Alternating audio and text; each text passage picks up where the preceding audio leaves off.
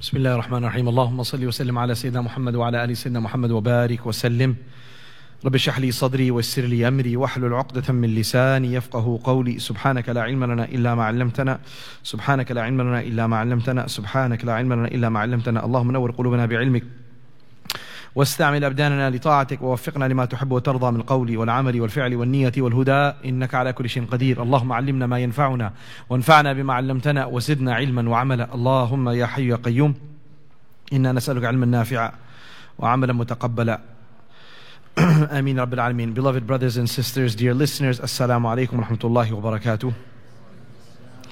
A very warm welcome to those who are visiting first time, those who are returning after many weeks of absence, and those who are, alhamdulillah, irregulars. And this is a tawfiq from Allah subhanahu wa ta'ala that we are here tonight, and we ask Allah that He did not deprive us of this tawfiq, and may we repent from any and all such mistakes and sins which would deprive us of gatherings of knowledge and the remembrance of Allah subhanahu wa ta'ala. This is something, a person once said to a scholar that, people say if you make mistakes, you get punished, and I've led a life of sin, and nothing really goes wrong in my life. Everything is going beautiful and smooth. So where is Allah subhanahu wa ta'ala's punishment? So he asked him, when was the last time you stood up at night while everyone was asleep, left your bed and stood up in front of Allah subhanahu wa ta'ala on the prayer mat? He said, that I haven't done for years. He said, what other punishment would you like besides that? That Allah subhanahu wa ta'ala has deprived you from allowing you to stand up in front of Him and speak with Him. What other punishment are you looking for? Greater than the fact that you have been deprived of speaking to Allah subhanahu wa ta'ala, of being allowed an audience with Allah subhanahu wa ta'ala. Subhanallah. If only we can understand the depth and the truth of this statement. So that is why we should constantly be seeking forgiveness from Allah subhanahu wa ta'ala from any such mistakes which would make us deprived of His ibadah.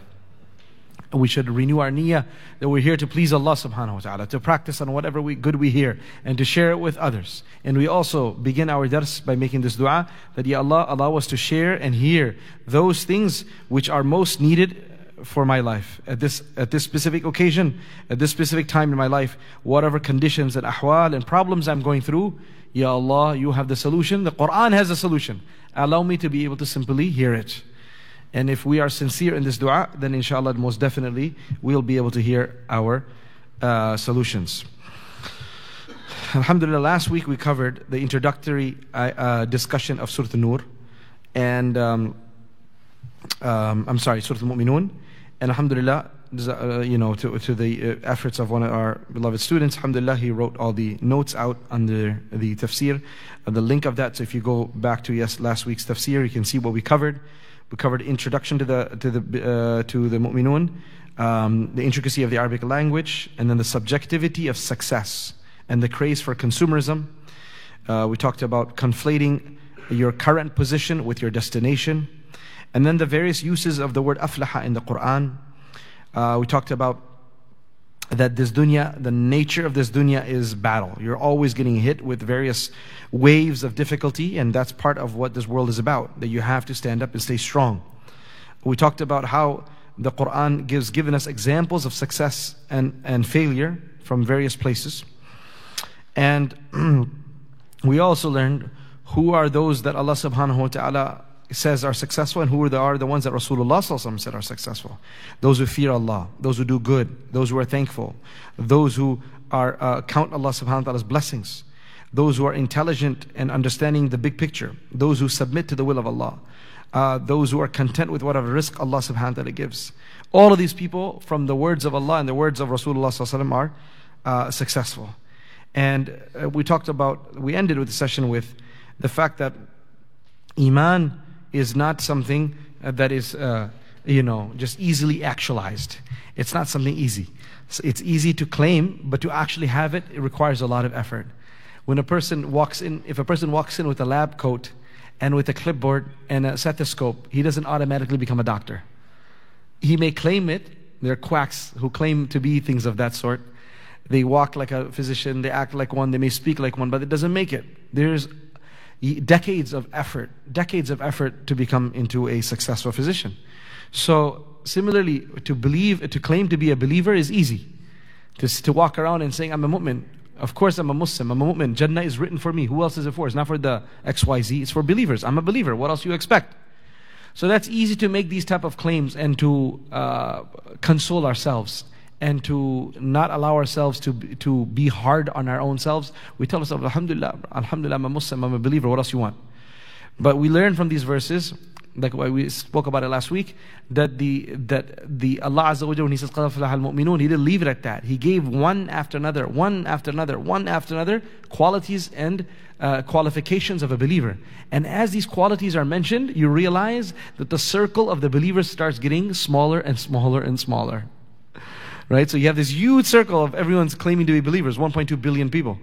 But as these verses come about and explaining what the believer is, we start realizing that, this da'irah or this circle of believers is actually much smaller than where we started off from.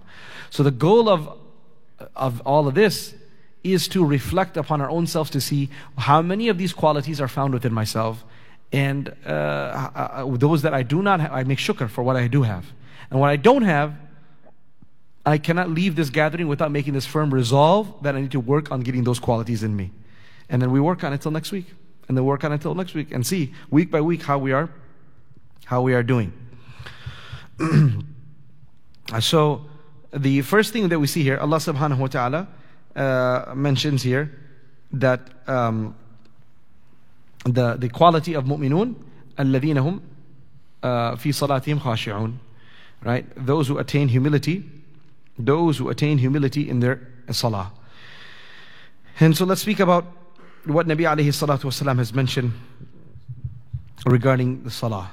This is by the way, the crux of the surah, this first page. I'm sure any of you who studied the surah know that this is what the surah is named after. قَدْ أَفْلَحَ الْمُؤْمِنُونَ, the first verse. Right? This is the main thing. So we will spend whatever time is required on these verses, as long as Allah wills, and inshallah to do justice to them, and then we will move on to the next sections that are there. So the first thing here is salah. And what did Nabi alayhi salatu wasalam say about it? About salah. We know Rasulullah sallallahu alayhi wasallam mentioned that this was قُرَّةُ عَيْنِي جُعِلَتْ قُرَّةُ عَيْنِي فِي الصَّلَاةِ, the happiness of my life, the coolness of my eyes has been placed in salah. And what does that mean? That when you look at someone praying, or you get an opportunity to pray, then every single thing, every difficulty seems insignificant. Like a person, Qurrat Ayn, what is Qurrat Ayn? A person is so tired and had a difficult day outside at work, and he comes home and he sees, say, his toddler, right? Little baby running to the door to welcome you. What happens? This is what we call the apple of the eye, the coolness of the eyes. A person grabs and picks up. He doesn't say, oh, I'm too tired. I had a bad day with the boss. Khalas, go from here. He picks up that little kid and, the little baby, and snuggles with him and plays with him. And what happens? This becomes literally a reason why a person forgets all his problems for that duration. This is the coolness of the eye. That when you look at something, it's beautiful. It just makes you forget everything. Nabi alayhi salam is saying that the coolness of my eyes is in salah. And that's why he would tell Bilal radiallahu anhu, Arihna ya Bilal. Oh Bilal, which translate, Arihna, iraha means to give me, comfort. Give me comfort, oh Bilal. Meaning, we are so anxiously waiting for salah. Please, can you give the adhan? This is more likely, it fits our example when we had a long roza, long fast. By Jalli, please give the adhan, man. Somewhere must have been sunset, no? Don't have to be the most strict here on this side. Where the Ruh Afza is there, the cold water is there, it's a 19-hour hot fast. SubhanAllah, we'll quickly give the adhan at Maghrib so we can drink our enjoyable sharbat and break our fast. So just like how a person is like, Alhamdulillah, adhan's been called, and you enjoy your date and your zamzam and whatever else it may be after a long day of fasting. Nabi alayhi salam, for every salah, it's Arihna ya Bilal. Please give me the comfort of hearing the adhan. So this is allowing me to escape all the issues of this world and transport myself into the court of Allah subhanahu wa ta'ala. Right? This is serious. This is how the companions all were. It's a chance for them to escape the problems of this world. If only we recognize, if only I and you were to recognize the value of salah, of what salah is about, and that we were able to appreciate it, it would have been a whole different thing. I remember when I was studying in South Africa, one day, the defense minister of the country came to visit. And so he had a lunch with the principal and so forth. And then he came after Salatul Dhuhr. They said, oh, the minister is here, so we're going to have a short students program. So one of the students, he gave a talk on how the first people who supported the Muslims and who gave a home to the Muslims who were migrating were the Abyssinians, right? Where the first hijrah took place to Africa. And how the people of Africa were the first people who gave a place to the companions. So it was a really powerful speech of one of the students. And then another student did Quran, whatnot. And just a side point. I remember they offered him a chair, because I was sitting right there. And they offered him a chair. And he said, no. If everyone is sitting on the ground, how can I sit on a chair? Right? So literally he sat, it was so uncomfortable for him, but he sat on the floor. He sat on the floor with his suit and with his bodyguards, everything. He sat on the floor. He said, now how can I sit on a chair where the student's sitting on the floor? Then after that, I gave a speech. And at one point, what he said, nice speech, but one of the things he mentioned in the speech, why I'm sharing this with you, is he said, I don't want to wait for an invitation. Don't think you have to invite me. Your principal invited me. No. I'm not an outsider that needs to be invited. I'm not an outsider that needs to be invited to attend your seminary, your madrasa, and this place to visit. I want to be regarded as an insider that can come here anytime. Then the point he said, I find this place to be like an oasis, that a person walking through a desert who is very thirsty and tired and hungry and he's lost, and how happy and excited he finds when he finds an oasis that's got fresh water and food available and shade. That is exactly how I feel coming over here. That running away from the outside world, this environment of the madrasa is like an oasis. Imagine this is a non-Muslim minister of defense, but what does he see? He got some fitra inside his heart. He's got some innate nature in his heart that he can sense that there is something here that's not found anywhere else. So similarly, when a person looks for it in salah, that non-Muslim is saying that. As believers, how much should we feel the comfort in the masjid? That if you have stress, brothers and sisters, if you have stress, you have got problems in your life, the first place you need to come and the last place you need to come is the house of Allah subhanahu wa ta'ala. Most definitely use all the means that are available out there. Doctors, therapists, the hospitals, etc., etc. But the first and the last place where we have to start off our journey should be the house of Allah subhanahu wa ta'ala. And you will see just by coming here. I'm sure all of us, mashallah, who've been here sitting for the past 15 minutes, 20 minutes since before Isha, already you feel a calmness, sakina. Just by sitting in the house of Allah. Try this again and again. You're stressed, you're going through stress in your life, anxiety at home, anxiety at work. Come do fresh wudu and come to the masjid. And pray one salah with jama'ah. And even if there's no talk taking place, you finish the salah with jama'ah, pray your sunnah, pray your 2 rakat nafil, make some dhikr and then dua. And see how that makes you feel. Trust me, 50% of your worry and stress will be out before you even leave the doors of the masjid. Any masjid. Because this is where Allah subhanahu wa ta'ala's mercy resides. Allahumma ftah li abwaba rahmatik. When you're entering the masjid, you enter with your right foot and you say, oh Allah, open up the doors of your mercy. When you open those doors of the masjid to enter, you're not opening the wooden or metal doors of the masjid. You're opening doors of Allah's mercy.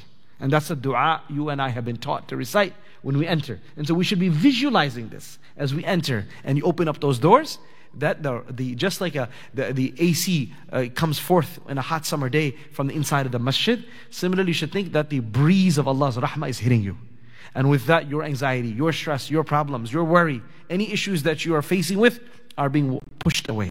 And not just the problems of the dunya, but more importantly the problems of qabr and akhirah. As a person said, that if a person cannot solve problems of this dunya, even including bringing a loaf of bread home with his 2 rakat salah, how can he expect to solve the problems of the qabr and akhirah with his salah? Meaning the basic thing that our salah should be able to do is to give you your loaf of bread, to give you your basic necessities, to take care of your needs. salah along with that everything else. Let's look at what the Quran, who's saying this? Allah Azza wa Jalla says this. Allah subhanahu wa ta'ala tells the Prophet sallallahu alaihi wasallam, وَأْمُرْ أَهْلَكَ بِالصَّلَاةِ وَاصْطَبِرْ عَلَيْهَا. O Rasulullah sallallahu alaihi wasallam, we did this in Surah Taha, last page of Surah Taha. وَأْمُرْ أَهْلَكَ, order your family, command your family to perform salah. وَاصْطَبِرْ عَلَيْهَا, and remain steadfast on it. لَا نَسْأَلُكَ رِزْقًا, we are not asking you for sustenance. We're not asking you to give your family food. We're not asking you to provide for yourself. نَحْنُ نَرْزُقُكَ, we are the ones who shall provide for you. وَالْعَاقِبَةُ نَحْنُ نَرْزُقُكَ وَالْعَاقِبَةُ لِلتَّقْوَى. The end result will be for those who have God consciousness within them. So we learn from here that salah, the basic thing. If someone says, you have a need and you say, brother, go pray salah. Ya namaz, with salah, how is my need going to get fulfilled? Then brother, if your salah can't fulfill your basic need, how do you think it's going to get you through the punishment of the grave? How's it going to save you from the punishment of the grave? How is it going to save you from the horrors of the day of judgment? How is it going to get you through hisab? What are you talking about? If salah you think cannot give you your basic necessities of this world, cannot solve your basic problems of this world, how do you think this is going to take care of the bigger, major issues that are yet to come? So this type of statement we shouldn't say. If many people are going through financial problems, they're worried. Naturally, worry is there. You're trying to look for a second job. You're trying to look for a better investment, this, that. But let's not neglect our salah. That how about husband and wife, they make this pact. Older boys and girls in the house make this pact that along with all of us looking for work, how about all of us pray 2 rakat salah every single day? Specifically, salatul hajah, that Ya Allah, through the barakah of this, please increase the sustenance of this house. Because this is what the Quran is clearly saying. Pray salah, and I'm not asking you for rizq, I'll give it to you. But if we're neglecting our prayers. 4 out of the 6 people of the house don't even pray fard salah, and the 2 pray once in a while. What do you expect? And if there's even rizq coming, is that going to be barakat? Is there going to be barakah in that rizq? What does barakat rizq mean? Barakat doesn't mean ching, ching, ching, tons of money. No, barakah rizq means that this rizq does not make you arrogant in front of Allah. This rizq doesn't make you disobedient of Allah. This rizq doesn't make you extravagant. This rizq does not make you forget Allah's rights and the rights of the humanity in your wealth. This rizq doesn't make you forget your poor relatives and parents and others who have a right upon you. Right? That this rizq does not make you forget the directions to the house of Allah subhanahu wa ta'ala. That's what you call barakah in the rizq. And also barakah in the rizq means that you're not always having unnecessary, unexplainable expenses left and right. This one's sick, that one is sick, this one thing broke down, that thing broke down. There's no barakah in there. Right? So the barakah is that there's a lot of benefit even though the means may be small. That barakah will not come if we're neglecting the orders of Allah, especially salah. That is why Nabi alayhi salatu wasalam said in the hadith, إِنَّ الرَّجُلَ لَا يُحْرَمُ الرِّزْقَ بِذَنْبٍ يُصِيبُهُ أو كما قال عليه الصلاة والسلام. That a man may be deprived from sustenance due to a sin that he commits. A man may be deprived, a person may be deprived of rizq and sustenance due to a sin that they commit. Do we think about that? That sins are a reason that a person may be deprived of sustenance. Okay, and good deeds will be a reason you will get more sustenance. For example, there was 2 companions of the Prophet, 2 brothers. One brother came to Rasulullah and said, Ya Rasulullah, well, my brother is always sitting in your company, sitting in the masjid. And he is sitting enjoying, mashallah, sitting in the masjid with you, learning from you. I'm out there working. This is not fair. I'm out there working, hustling, and he's sitting in your company. Shouldn't he be also coming working, etc. What beautiful answer Rasulullah gave him. He said, لَعَلَّكَ تُرْزَقُ بِهِ. It is very possible that the sustenance that you're even getting outside is because of your brother. Because your brother is sitting with me, studying the deen, and because you are taking care of the expenses of the house, which includes the expenses of your brother who is a student of knowledge, Allah subhanahu wa ta'ala is actually giving you sustenance because of him. What does that tell us? That giving sadaqah and charity in various causes, including supporting students of knowledge. You think money is going out, but in reality, a person, the rizq he's enjoying is because of that. How many brothers here will tell me stories, amazing stories, of how they gave, rizq. How they gave it in Allah subhanahu wa ta'ala's path, and how Allah Jalla Jalaluhu has given them. The brothers, right, some of the brothers sitting here, some of them brothers who are regular, they'll tell me stories that if it would be a nice book to write, of just testimonies from people who said, there's no limit, by the way. You say, well, what's the threshold? There is no threshold. A brother was telling me he was making about $150,000. 150. About 4 years ago, he started giving Allah subhanahu wa ta'ala's path. And the du'as were made for him. Usually we always have a habit here of making lots of dua for anyone who requests any type of dua whenever in our fundraising nights. And so, subhanAllah, within a matter of 4 years, he was saying that I had another job elsewhere. And he's like, it's too far away. So I shut that job. I just closed that up. I said, I can't, I'm taken away from my family too long, this, that. So he said, I stopped going somewhere else. And then I just continued to work from one place. And he said, no extra marketing cost, no extra investment on the place to make it nicer, bigger. That same place, which was giving him 125, 150, he said, this year I made $1 million within less than 4 years. And while the other place that he was working, he stopped going there. He said, subhanAllah, how Allah Azza wa Jal made it up. He's crying in tears. And he said, there's no logical explanation of this. How is this happening? The same place, no additions, same amount of customers. How is this possible? That's what you call barakah. And you're not going to understand it until you witness it. Because Excel and QuickBooks don't have an option to calculate barakah. And they never will. Right? Because this is something that is invisible. This is the workings of Allah subhanahu wa ta'ala. But we believe it as Muslims. So when is this going to come? This is going to come through salah. A person cannot think that barakah will come in the rizq at home without salah. So I would remind myself and all of us here to not only perform 2 rakat salatul hajah for everything, including difficulties in finances, but add with that recitation of Surah Al-Waqi'ah. Surah Al-Waqi'ah every single night after Salatul Maghrib, ideally, if not, before you go to bed, recite Surah Al-Waqi'ah, which is in the 27th juz. It is the surah after Surah Al-Rahman. It is about 4 pages long, 5 pages long.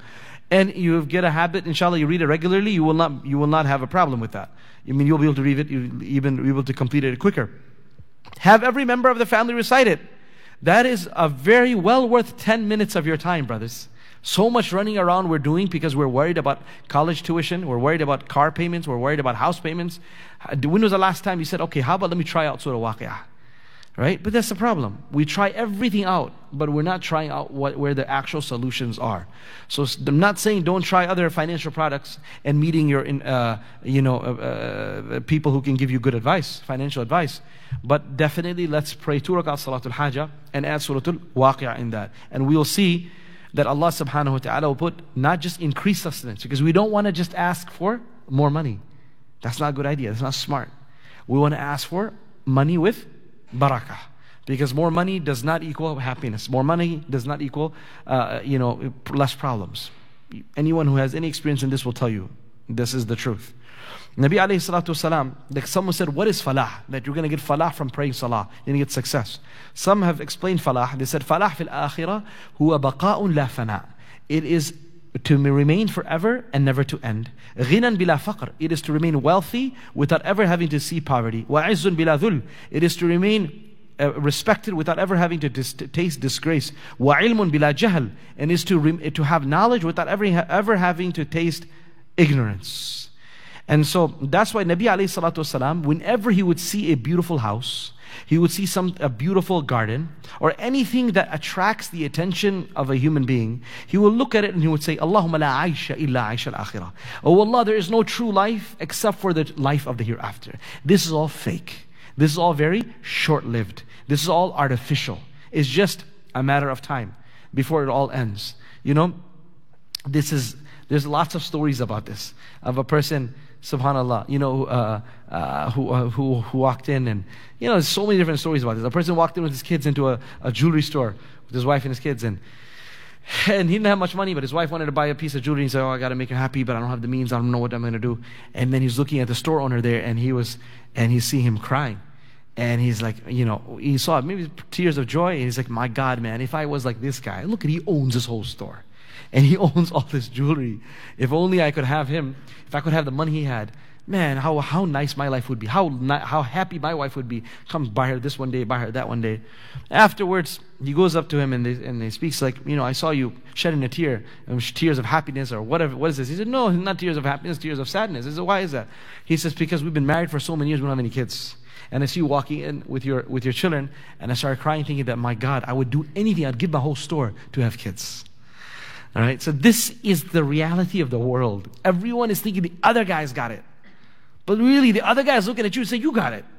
And by this, we just waste our time. We don't even enjoy what we have. Just enjoy what you got. We're always looking at the other guy. And the other guy's looking at you, and you're looking at him, and you're not looking at what you have in front of you.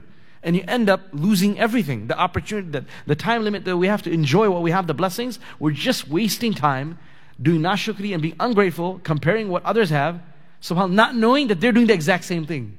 Right? You're looking out the window on one side, looking at that house like, man, I wonder how nice that house is, bigger than mine. And the guy next door, he's doing the same thing to you. Right? You know, this is how it's going. Subhanallah. Right? So the competition is what has destroyed us. Alhaakumut takathur. Your mutual competition has destroyed you. Alhaakum has made you heedless. Has made you what? Heedless.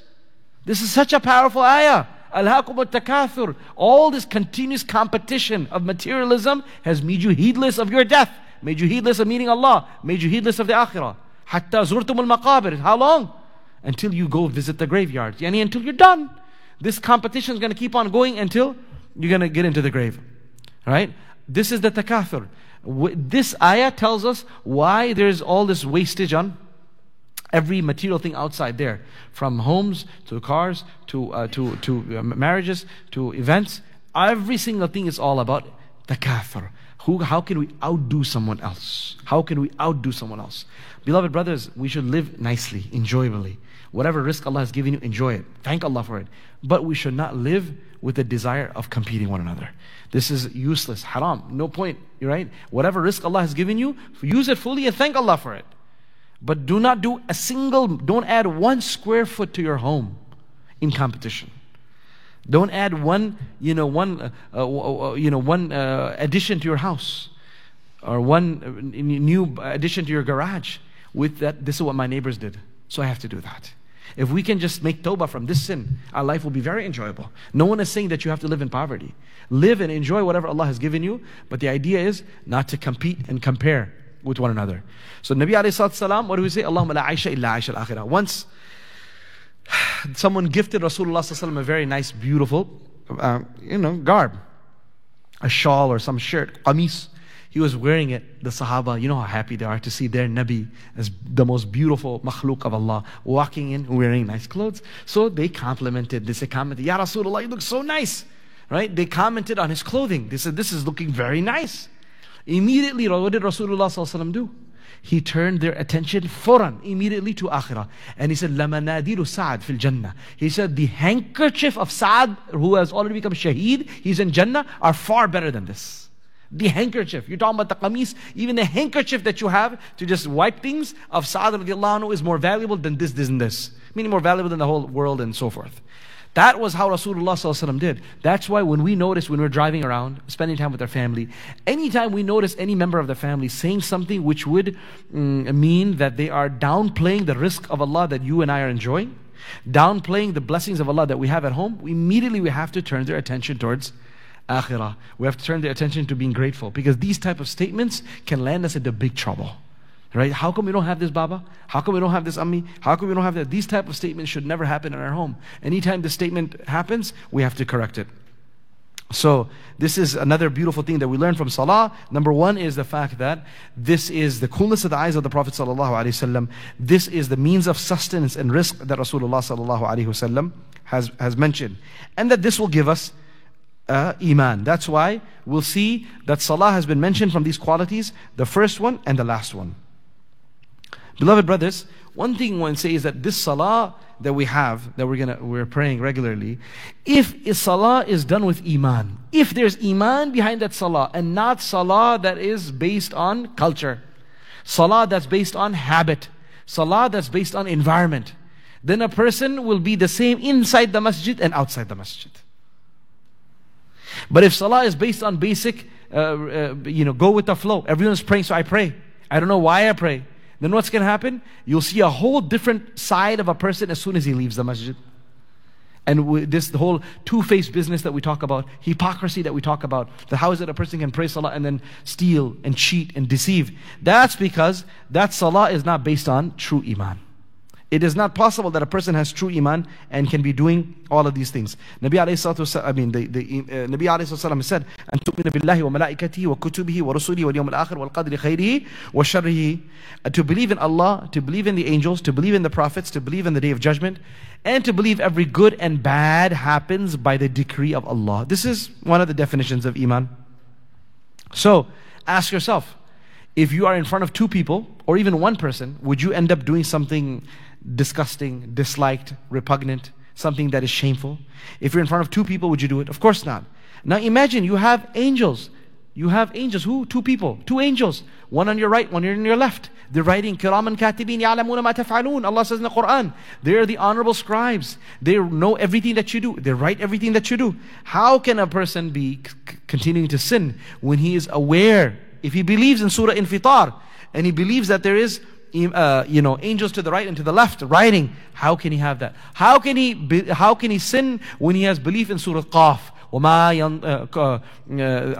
That what Allah says, that every single statement, مَا يَلْفِظُ مِنْ قَوْلٍ إِلَّا لَدَيْهِ رَقِيبٌ عَتِيدٌ.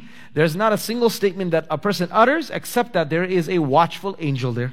Every utterance. Even if you utter under your breath something, every single thing is being written, everything is being recorded. How can a person disobey Allah subhanahu wa ta'ala when a person has the belief of that? Alright? How can a person who believes in the Quran, seriously, how can a person who believes in the power of the Quran say, I would rather choose someone who is wealthy but doesn't pray over someone who prays and has less money? Every day this happens. What type of son-in-law you want, what type of wife, daughter-in-law you want, what type of husband you want, what type of wife you want. Person wants this job, that job, this job. How many times do you see in the so-called biodatas, requirements? How many say that must never miss his Fajr Salah, must have a hizb that he recites of the Quran every single day? I never saw that yet. It's usually all profession. This is what it should be making. This is what the criteria of it. And a person, if you give him some rishta of someone who performs, say, bhai, with zyada nek nahi chahiye, we don't want someone too pious. We don't want someone too pious. Brother, these type of statements, keep it to yourself. Don't say it. Because subhanAllah, can you imagine? I don't know, I think the arsh of Allah will shake when you say things like this. I don't want someone too fearful of Allah. I don't want someone who's too righteous. Astaghfirullah al-azim. I'm sinful, we're all sinful. We hope one day we become righteous. But to say that there's something called too righteous, too pious, I wouldn't want that to come into my family. What happens? That means the iman and the Quran is actually weak. We're saying we're believers. We all know, we're saying we're believers, but talk is cheap. That's not what it's about. Iman is what Allah says, وَلَعَبْدُ مُؤْمِنٌ خَيْرٌ مِّن مُشْرِكٍ وَلَوْ أَعْجَبَكُمْ. A believing slave is far better than a disbelieving slave, even if you like a disbelieving slave. Meaning, a disbeliever may have great qualities, great characteristics, maybe an amazing basketball player. But if a disbeliever, you cannot be more attracted to them than a believer who doesn't have those physical traits or that wealth, whatnot. Naturally, the heart must be inclined towards the believer because he has La ilaha illallah, Muhammad Rasulullah in his heart. And so your love for La ilaha illallah must make you like a Muslim. Now, why is it so important? Because sometimes you get burnt from Muslims doing business with them and other things. And so, yes, we have been burnt. No, it's definitely, all of us probably have somewhere or another. We have burnt other people too. We forget about that. How many people have gotten burnt by us? How many people have gotten burnt by our parents, by our children, by our siblings? We only think about other people burning us. But unfortunately, we're not, angels either. We have done a lot of harm probably to others. May Allah forgive us and allow us to repent. But the idea is, a person should not allow the bad experiences he had with Muslims to overshadow the iman that Muslims have. This is an important point. Very important point. That a person cannot say, I hate Muslims because of doing business with them. That is a very huge, what you call, a very, we're going to say, a big swipe at the entire ummah. As I remember Junaid Jamshed, rahmatullah, if I'm not mistaken, rahmatullah, used to say, by people always bashing, people say Pakistanis are like this or Fulan is like this. He said, don't make wholesale ghiba. Did you remember this? He used to say this. You took wholesale ghiba. You took a whole nation and you threw them into the mud. A whole nation. You make ghiba against one person. Now you say all these people are like this. Palestinians are like this, Pakistanis are like this, Fulan people are like this, etc., etc. So we have to be careful about not backbiting. So here also, let not our bad experiences with Muslims make us say something like, I'll never want to do business again with a Muslim. Then in that regard, why not say, I'll never marry a Muslim? I'll never allow my children to marry a Muslim. Why? Because I've seen 10 Muslims get divorced. Yeah, and I've seen horrible things that Muslim husbands have done, and I've seen horrible things Muslim wives have done. Hence, I want to marry, Allah forbid, a disbeliever, and I want my kids to marry a disbeliever. Where is this logic going to take you? That is why you have to make sure we don't not only don't say these things, which is very common in our society, in our community, but also don't correct people. To say, no, an action is different, iman is different. The iman is something that will always overtake everything. Eventually a person will be forgiven. It might be after a long time, whatever the case may be. What else is iman? I'll give you an example of iman. The Prophet ﷺ said, إِمَاتَةُ الْأَذَىٰ عَنِ الطَّرِيقِ. To move something away, harmful from the pathway, this is iman. بِضْعٌ وَسَبْعُونَ شُعْبَةً. More than 70 branches of iman. The highest being La ilaha illallah. The lowest being removing something harmful from the path. So, if you see a glass bottle, and you see a butt of a cigarette, you see something filthy, some dirty, something on the pathway, you pick it up and removing it. That's what your iman will make you do. If a person has iman, he will not say, this is not my yard. He will not say, this is not my driveway. Instead, iman will say that it doesn't make a difference. People walk by here, why should there be something? Oh, he will not say, I didn't do it. The idea is, iman will say, no, we need to make the pathway clear and clean for anyone who walks by here, be a Muslim or non-Muslim. That's what iman will make a person do. And the Prophet ﷺ said in another hadith that afifun anil maharim, afifun anil matami', or kama qala sallallahu. That iman is a person stays away from haram and a person stays away from greed and desires. Don't be greedy over what other people have. Do not look with eyes of envy over what other people have. And similarly, stay away from haram. Another hadith about iman, nisfani, nisfu sabrin wa nisfun shukrun. That iman has got two parts. Half of it is patience and half of it is gratitude. And that's how iman is. That every day you have things to be grateful for and you have things to be patient about. You cannot have only shukr, shukr, shukr. It doesn't work like that. Most definitely, this world is meant to be a place of test and a place of gratitude. That's why Nabi alayhi salatu wasalam, he would say that I want to be such a servant that fasts one day and eats one day. So why? When I eat and I do shukr, I fast and I do sabr. Nabi alayhi salatu wasalam, one day he entered his home. It was very common. He'd enter his home. He said, is there anything to eat at home? Is there anything to eat? And his wife said, there's nothing. House is 100% empty. Rasulullah sallallahu alaihi wasallam said, إِذَنْ أَنَا صَائِمٌ. If that's the case, then I'll just fast. I'm fasting. I've begun my niyyah fasting right now because there's nothing at home. So this is the type of life he led of sabr and shukr. Al-iman was sabr was samaha. Another statement. Iman is about being patient, and samaha about being forbearing, about letting things go. Let it go. Let it go. Right? So there are people who will do things to you that are not nice, but you let it go. Another hadith, a statement of Ali radiallahu anhu, Al-imanu ma'rifatun bil-qalb. Iman is to know with your heart that what is the truth. To know it from your heart. Deep down, know it from your heart. Number two, qawlun bil-lisan. To utter the statements of iman through your tongue. And number three, amalun bil-arkan. It is to make sure your limbs follow along with what you have said.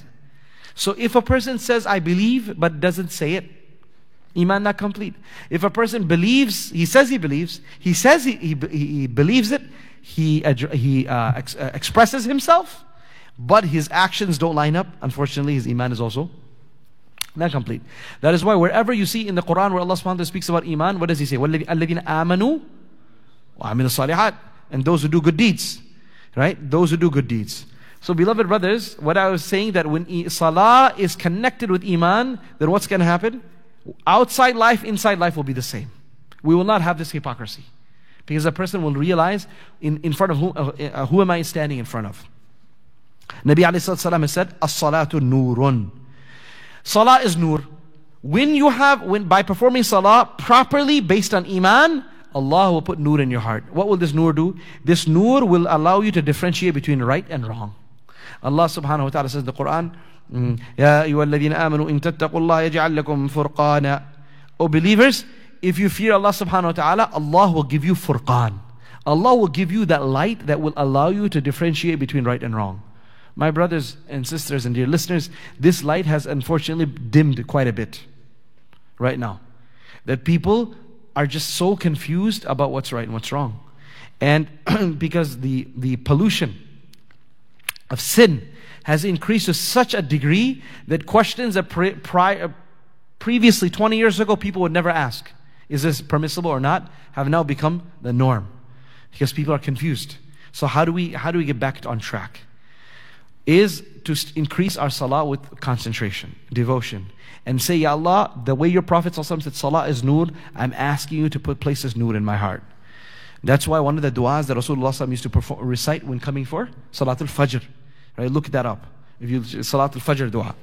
اللهم اجعل في قلبي نورا وفي بصري نورا وفي لحمي نورا وفي دمي نورا وفي عيني نورا وفي سمعي نورا وفي بشري نورا وفي عظمي نورا وفي لحمي نورا وفي مخي نورا وأعطني نورا وزدني نورا وزدني نورا وزدني نورا واجعلني نورا. And the long dua. Oh Allah, put nur in my heart, put nur in my eyes, put nur in my ears, put nur in my bones, put nur in my bone marrow, put nur in my flesh, put nur in my blood, put nur in front of me, behind me, to my right, to my left, above and below. Ya Allah, increase me in my nur, increase me in my nur, increase me in nur, grant me nur, Ya Allah, make me nur. Subhanallah. So much emphasis while going for Salat al-Fajr in the darkness. Right? So when just think about that. That's a dua that we should recite. Pull it up on your phone, read it when you're going for Fajr in the darkness. Right? Ya Allah, it's all dark and I'm going for you to the house of Allah in the night. بَشِّرِ الْمَشَّائِينَ إِلَى الْمَسَاجِدِ فِي الظُّلَمِ بِالنُّورِ التَّامِّ يَوْمَ الْقِيَامَةِ. Give the glad tidings to those who walk in the hours of darkness to the masjid.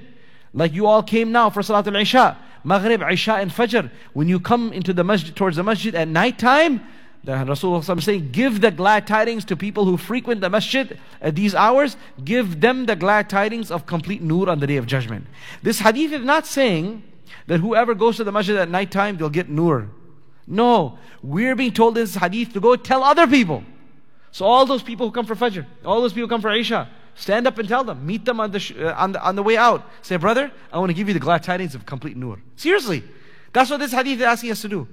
Give the glad tidings of nur to the people who come for Salah, Fajr, Maghrib, Isha. Right?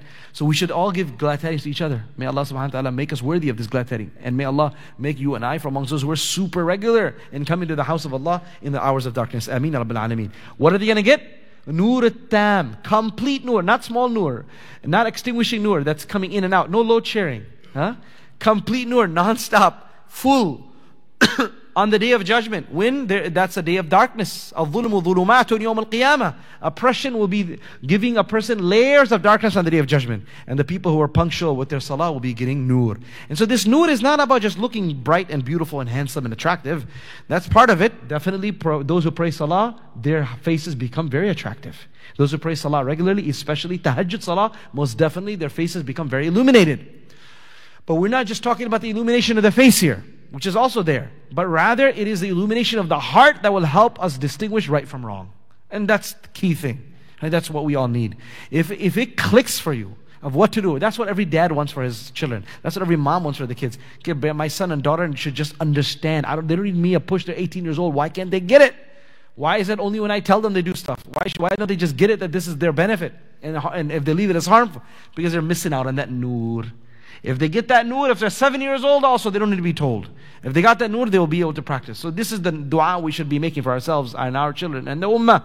That Ya Allah, place the nur of iman in the hearts of all of us, by which we can differentiate between right and wrong. Then that nur will tell them who is a good friend and who's a bad company. Who should we stay away from? Allah subhanahu wa ta'ala says in the Quran, إِنَّ فِي ذَلِكَ الْآيَاتِ لِلْمُتَوَسِّمِينَ. Indeed, there are great signs in the punishment of the sinners in their dwellings. There's great signs, mutawassimin. For those people who have basira, who have foresight, those who have the nur of iman, when they look at places where adhab of Allah had come in the past, they will wake up and learn a lesson from that. Okay, this is interesting. Places where adhab have taken place in the past, Rasulullah sallallahu alaihi wasallam told us to pass by it while we are crying, taking a lesson from it. But unfortunately, those same places of adhab today have become now places of tourist destinations. People are going there, spending thousands of dollars to enjoy. Like there's no other place on earth that you could enjoy a walk in the park. You had to go to a place where Allah's wrath came. It's just so crazy, right? Subhanallah. You know, if just think at home, as a father of the household, you got really mad about something horrible that happened at your house, right? And you're in your bedroom or in the family room or whatnot, and you got really upset and you threw a big fit. because something legitimate, something really bad happened. Now imagine the other kids. They're like, okay, we're going to play cards. And they come right in front of you and start playing cards. Like, seriously, you can play cards, but why right in front of me? Right here in the same room where I just got so mad. Why in the world would you come play cards right here? What does that mean? There's complete disregard of my anger. You don't care. You can holler all you want. Life is going to be as normal as it was before. We're going to sit there, order some lemonade, and play some cards over here. Right? That's what it would mean. Absolute disrespect for authority.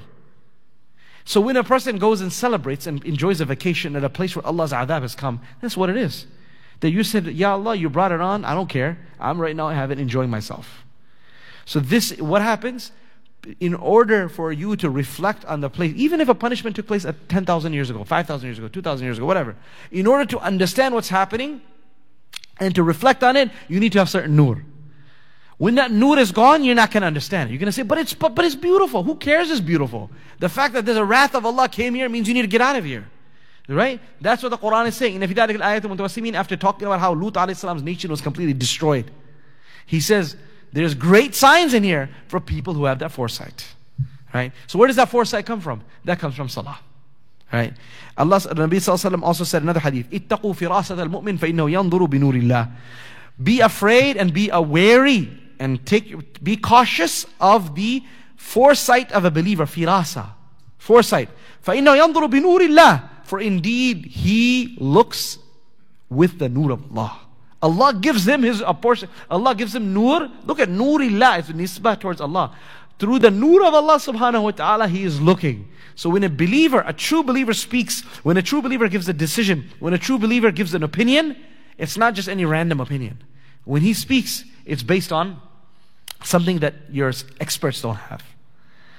And that is why it's been mentioned by one of the Sahaba, if I'm not mistaken, radiallahu anhu warda, that when you take opinion, if I'm not mistaken, it was Umar al-Khattab radiallahu anhu, that when you take the opinion of people, when you take mashwara, make sure you're not just taking the mashwara of people of ilm, people of knowledge, but also he mentioned specifically that when you take mashwara about big decisions or small decisions, make sure you're asking people of taqwa.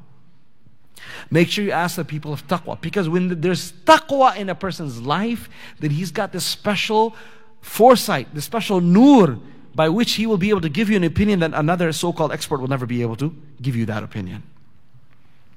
Another thing about salah, we talked about how this is the coolest of the eyes, this is the nur, as-salatu dhikr. Salah is the dhikr in the remembrance of Allah subhanahu wa ta'ala. Allah Azza wa Jal says, وَأَقِمِ الصَّلَاةَ لِذِكْرِي.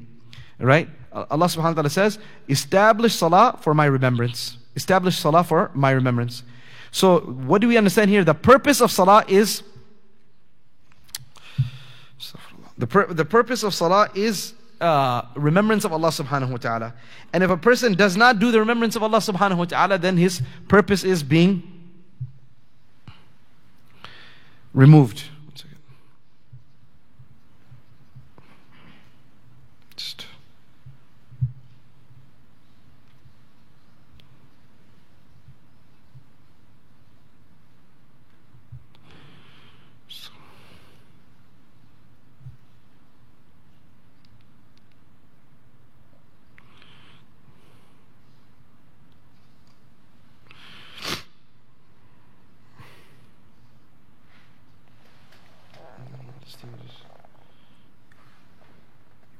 shut this off. Just get back to my browser.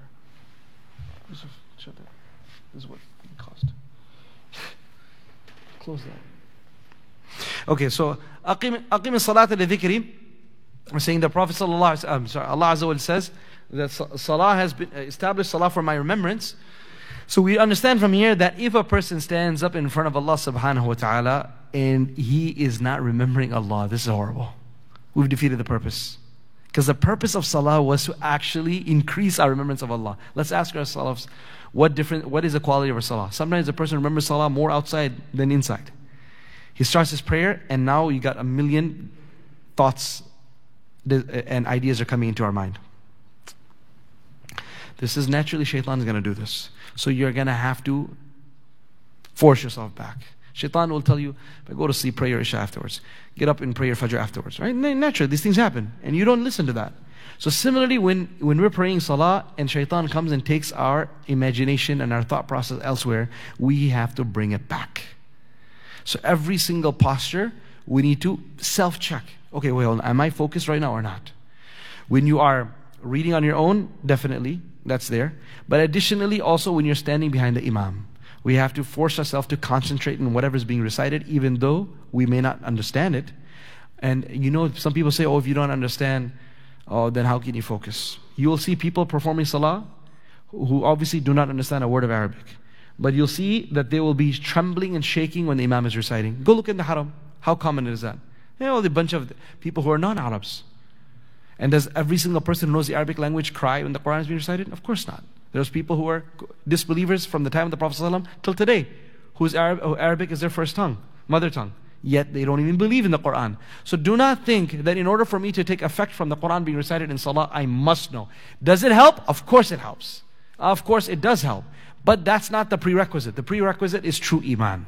Prerequisite is true relationship with Allah, love for Allah subhanahu wa ta'ala. That's what's going to help us focus in salah. Nabi alayhi salam, he's mentioned about how that the salah that is accepted is that is based on dhikr. If a person does not have the remembrance in salah, then unfortunately this salah is actually thrown back at a person's face.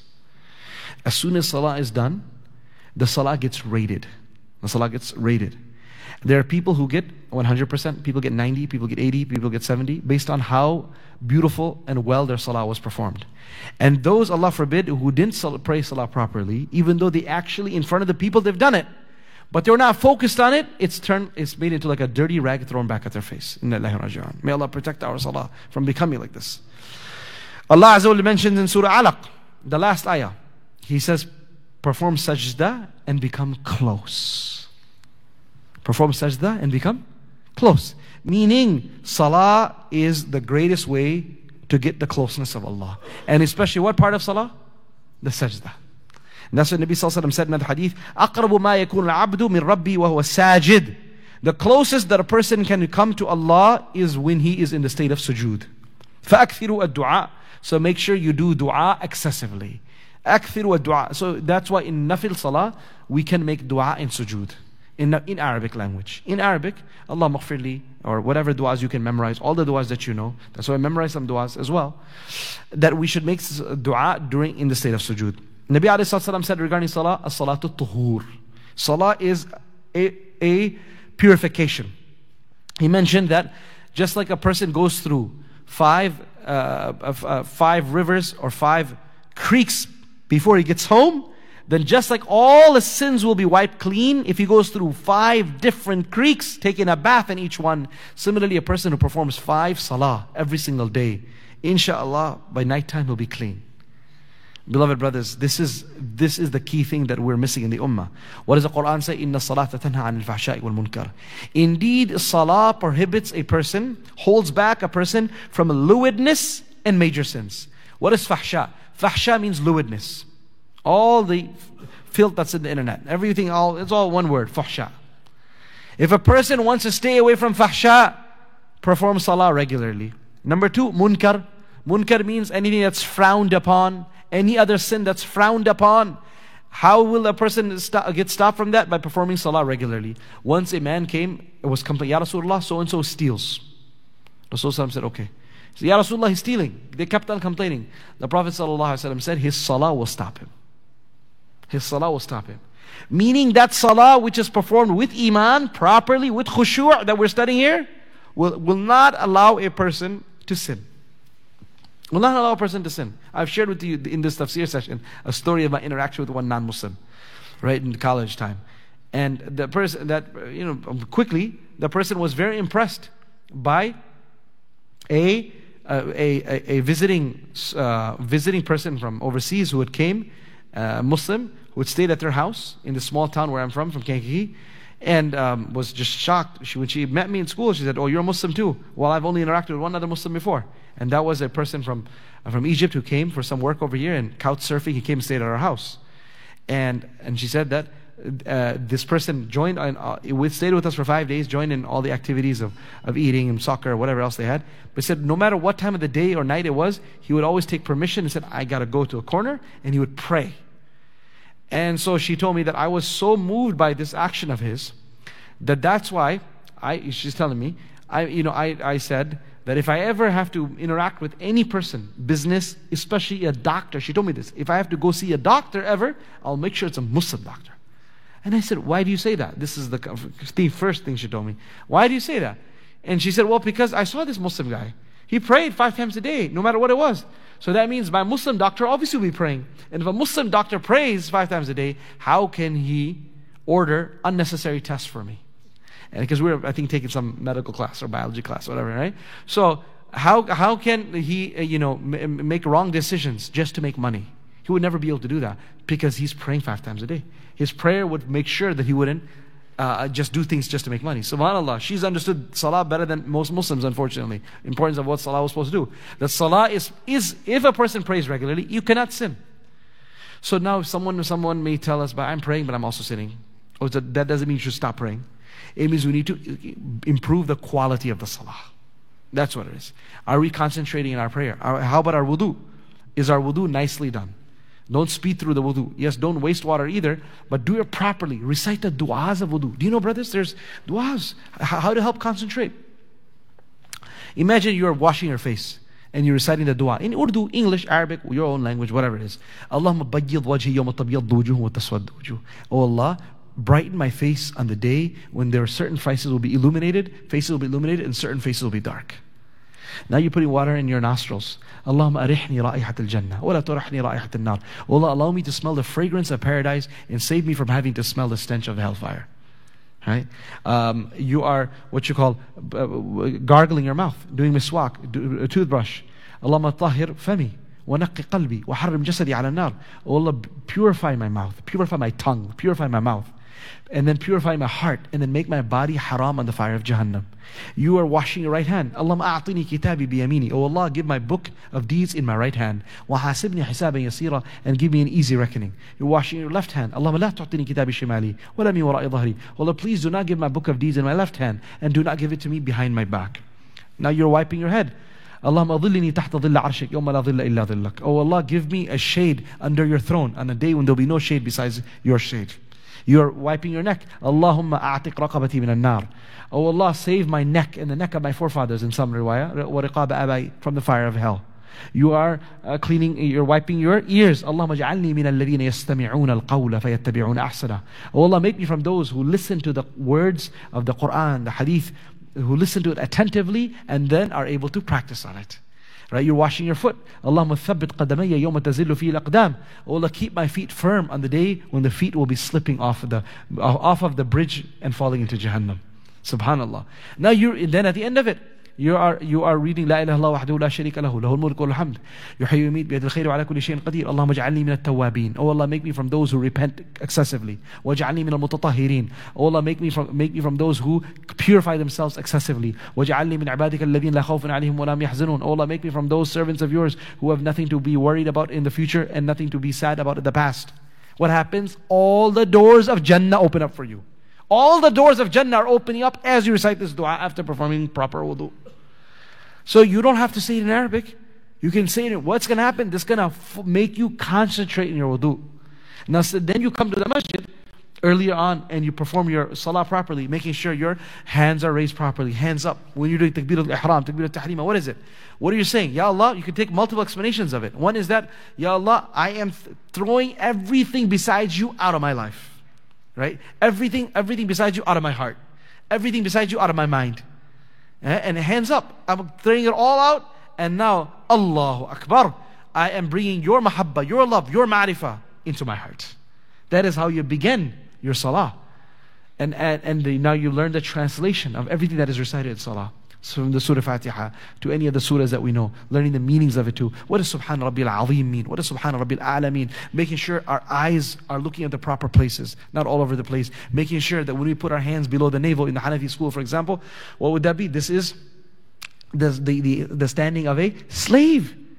What does a slave do? He doesn't sit there relaxing. His master has called him. He's going to put or someone is in trouble. What happens? A criminal, he's scared. He's looking down. Right? His eyes cannot look into the eyes of the king, into the eyes of the emperor. He's looking down. He's got his hands tied. He's looking down. Say, Allah, I'm a slave that's run away, but I've come back to you. Please, forgive me. This is the chance, because on the day of judgment, not going to work. This is the chance 5 times a day where we can say, Allah, yes, I looked at something which I shouldn't have. I heard something which I shouldn't have. I ate something which I shouldn't have. I did something which I shouldn't have. Now I've come to you. I did XYZ sins, but now I'm repenting. Imagine you pray salah like this 5 times a day. How can a person be sinning? So the issue is not that salah doesn't stop a person from sin. It's the issue of quality. That when our quality becomes good, then we'll see amazing things will be happening. Nabi sallallahu alaihi wasallam said, Allahu Akbar, not Nabi sallallahu alaihi wasallam, the Quran says, لا تقربوا الصلاة وأنتم سكارى حتى تعلموا ما تقولون. O believers, do not even come to salah while you're drunk until you know what you're saying. You know that there were stages in which initially liquor and wine became haram. Initially it was made haram before salah. That you can drink if you want to, but you cannot drink right before prayer. You have to make sure you're not drunk during prayer, right? This was one of the stages. It's ajib, how slowly it takes 2,000 years for humanity to catch up. Today I just saw a news article that says now, apparently January is dry month or whatever. People are not supposed to be drinking in January. Is that what it is? Allahu alam. Right? SubhanAllah, we have dry life. Alhamdulillah, may Allah protect us all from this filth. Ummul Khaba'ith, the mother of all evil. But it's like, how can, consider extending it beyond that? And then they're like, the article was from some science or health, magazine, that any traces in any amount of alcohol now, research finds, is harmful. SubhanAllah, right? This morning I saw it. Right? So I was like, okay, y'all figure it out. Might take you a couple more thousand years to completely all believe in it. But this is the reality. Beloved brothers, I want to be honest. I'm going to mention it right here now. This has become a problem. I wouldn't think of giving a khutbah on it, but today I was thinking I should need to give a khutbah on this. The amount of how common this issue has become in our Muslim community is crazy. The secular, non-masjid going, unmasked group, okay, fine. It's sad, but that's there. But the people who show up to salah also, once in a while, or more than once in a while, Inna Allahi raji'un, and who are now unfortunately have a habit of once in a while drinking too or more than often than that, is very scary. Right? This is the reality of it. It's happening too often, and the college youth is what we say is that it's finished. It's a pandemic. It's endemic within the college youth. College kids, it's just so. Ask the college students here. They'll tell you of how many of their roommates, their classmates, Muslim mates at school are drinking. It's such a normal thing. And we don't speak about it, so we don't realize it. And as moms and dads, we think like, no way, that could not be happening. But I promise you, it's much, much, much worse than you and I think of it to be. May Allah protect us. But this is really big problem. If someone goes down this route, it's very hard. You need I don't know what type of tow truck to pull them out from this. Because the shayateen that land upon a person who starts drinking are so many, it's like an army of them comes in. And so, a person sins here and there, okay, fine. But when this person gets a habit of drinking, then it becomes so difficult to repent and get out of other sins, because this drinking will lead to, of course, interest, will lead to zina, of course, will lead to, disrespect of parents, will lead to, neglect of salah, neglect of Quran, and a whole host of other major sins. And it's very hard to help these people. So brothers and sisters, please be careful about your youngsters, about your youth, about your college-going youth. Please, don't just go ask, Beta, do you drink? Oh, it's not going to work like that. I'm not saying say that, right? Don't go ask your son if you drink. It's the fact that we have to create an environment where their mind would never even go towards that. Right? We have to work on the iman and salah, that just you have to. That's why, because if you pray 5 times a day, how can you be drinking? If you pray 5 times a day regularly with proper khushu', a person will be shaking in front of Allah Azza wa Jal. He won't be able to do that. That's why the quality of the salah is something, brothers and sisters, what we need to be working on. So what did we say? The Quran says, do not come close to salah while you're drunk. حَتَّى تَعْلَمُوا مَا تَقُولُونَ, until you understand what you're saying. So that's why the ulama is saying that as-salatu wa'yun. Salah is about being able to focus on what you are doing. If a person does not know what he's reciting, or what the imam is reciting, or what's going on, he's drunk. It's like he's drunk in salah. Right? So how is that salah going to be powerful when a person is لا يعلم ما يقولون, لا يعلم ما يقولون. He doesn't know what he's saying. So we cannot have autopilot salah, is what we're talking about, in order to make it effective. What else is salah? Salah is munajat. Salah is one-on-one speaking, whispering. It is communication with Allah. Nabi alayhi salam said in hadith, it's mentioned in some books, لو يعلم المصلي من يناجي ما التفت. If a musalli were to know who he is speaking with, he would have never looked the other way. He would never allow his attention to drift away if he only knew who he is speaking with. Alright? That's why munajat, what is it called? Whispers.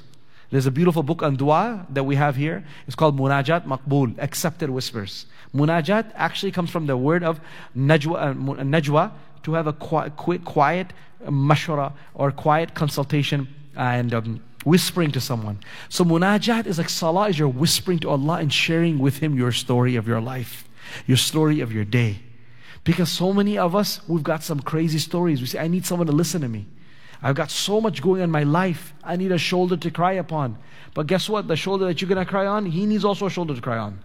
And the one you need to shed your tears in front of and share all your problems with, guess what? He's also so stressed out, he needs someone before he listens to you. There's only one being who you can pour it all out anytime, anywhere. And that's Allah subhanahu wa ta'ala. Right? May Allah make us from amongst those who pour our secrets out to Allah Azza wa Jal. Who pour out everything we need to pour out, because that's the only place where it's worth it. Truly. And then after that, you can go share with anyone else. As-salatu aqlun. Salah is understanding. This is the 9th point I've mentioned on salah. Right? What is that? Nabi ﷺ said, لَيْسَ لِلْمَرْءِ مِنْ صَلَاتِهِ إِلَّا مَا عَقَلَ مِنْهَا. That you are not going to get anything of salah except that which you understand from it. That salah, everything you have, whatever you're appreciating of the salah, whatever you're understanding of the salah, is what you're actually walking away from it. If you didn't understand what happened, if you didn't understand what you read, if your mind was not there, then yes, you can say, I ticked it off, but we call that like, just filling up the blank. Khana puri, you just filled it up. But besides that, you didn't get, it's like using a computer to do your homework, right? The latest technology to give you all the answers. Do your homework. What, did you learn from there anything? No, you just turned in the paper for the sake of turning it in. You never learned anything. Number 10, as-salatu uruj. As-salah is climbing up. Where? Climbing up towards Allah. Mi'rajul mu'min. As-salatu mi'rajul mu'min. Salah is mi'raj of a believer. Just like Rasulullah received salah in mi'raj. You all are aware that every command of Allah, Allah Jalla Jalalu sent angel Jibreel with revelation to the Prophet that here you go. This is what you have to do. This is jihad, this is zakah, this is sadaqah, this is charity, this is being good to each other, being good to your neighbor, etc. But when they come for salah, Allah subhanahu wa ta'ala did not send Rasulullah, did not send Jibreel to Rasulullah, instead the other way. Allah subhanahu wa ta'ala asked Rasulullah to ascend the heavens and said, for this I'm not sending it through Jibreel, I'm asking you to come. I'm asking you to come and receive this obligation. And that is the quality and the value of this salah that sets it apart from everything else.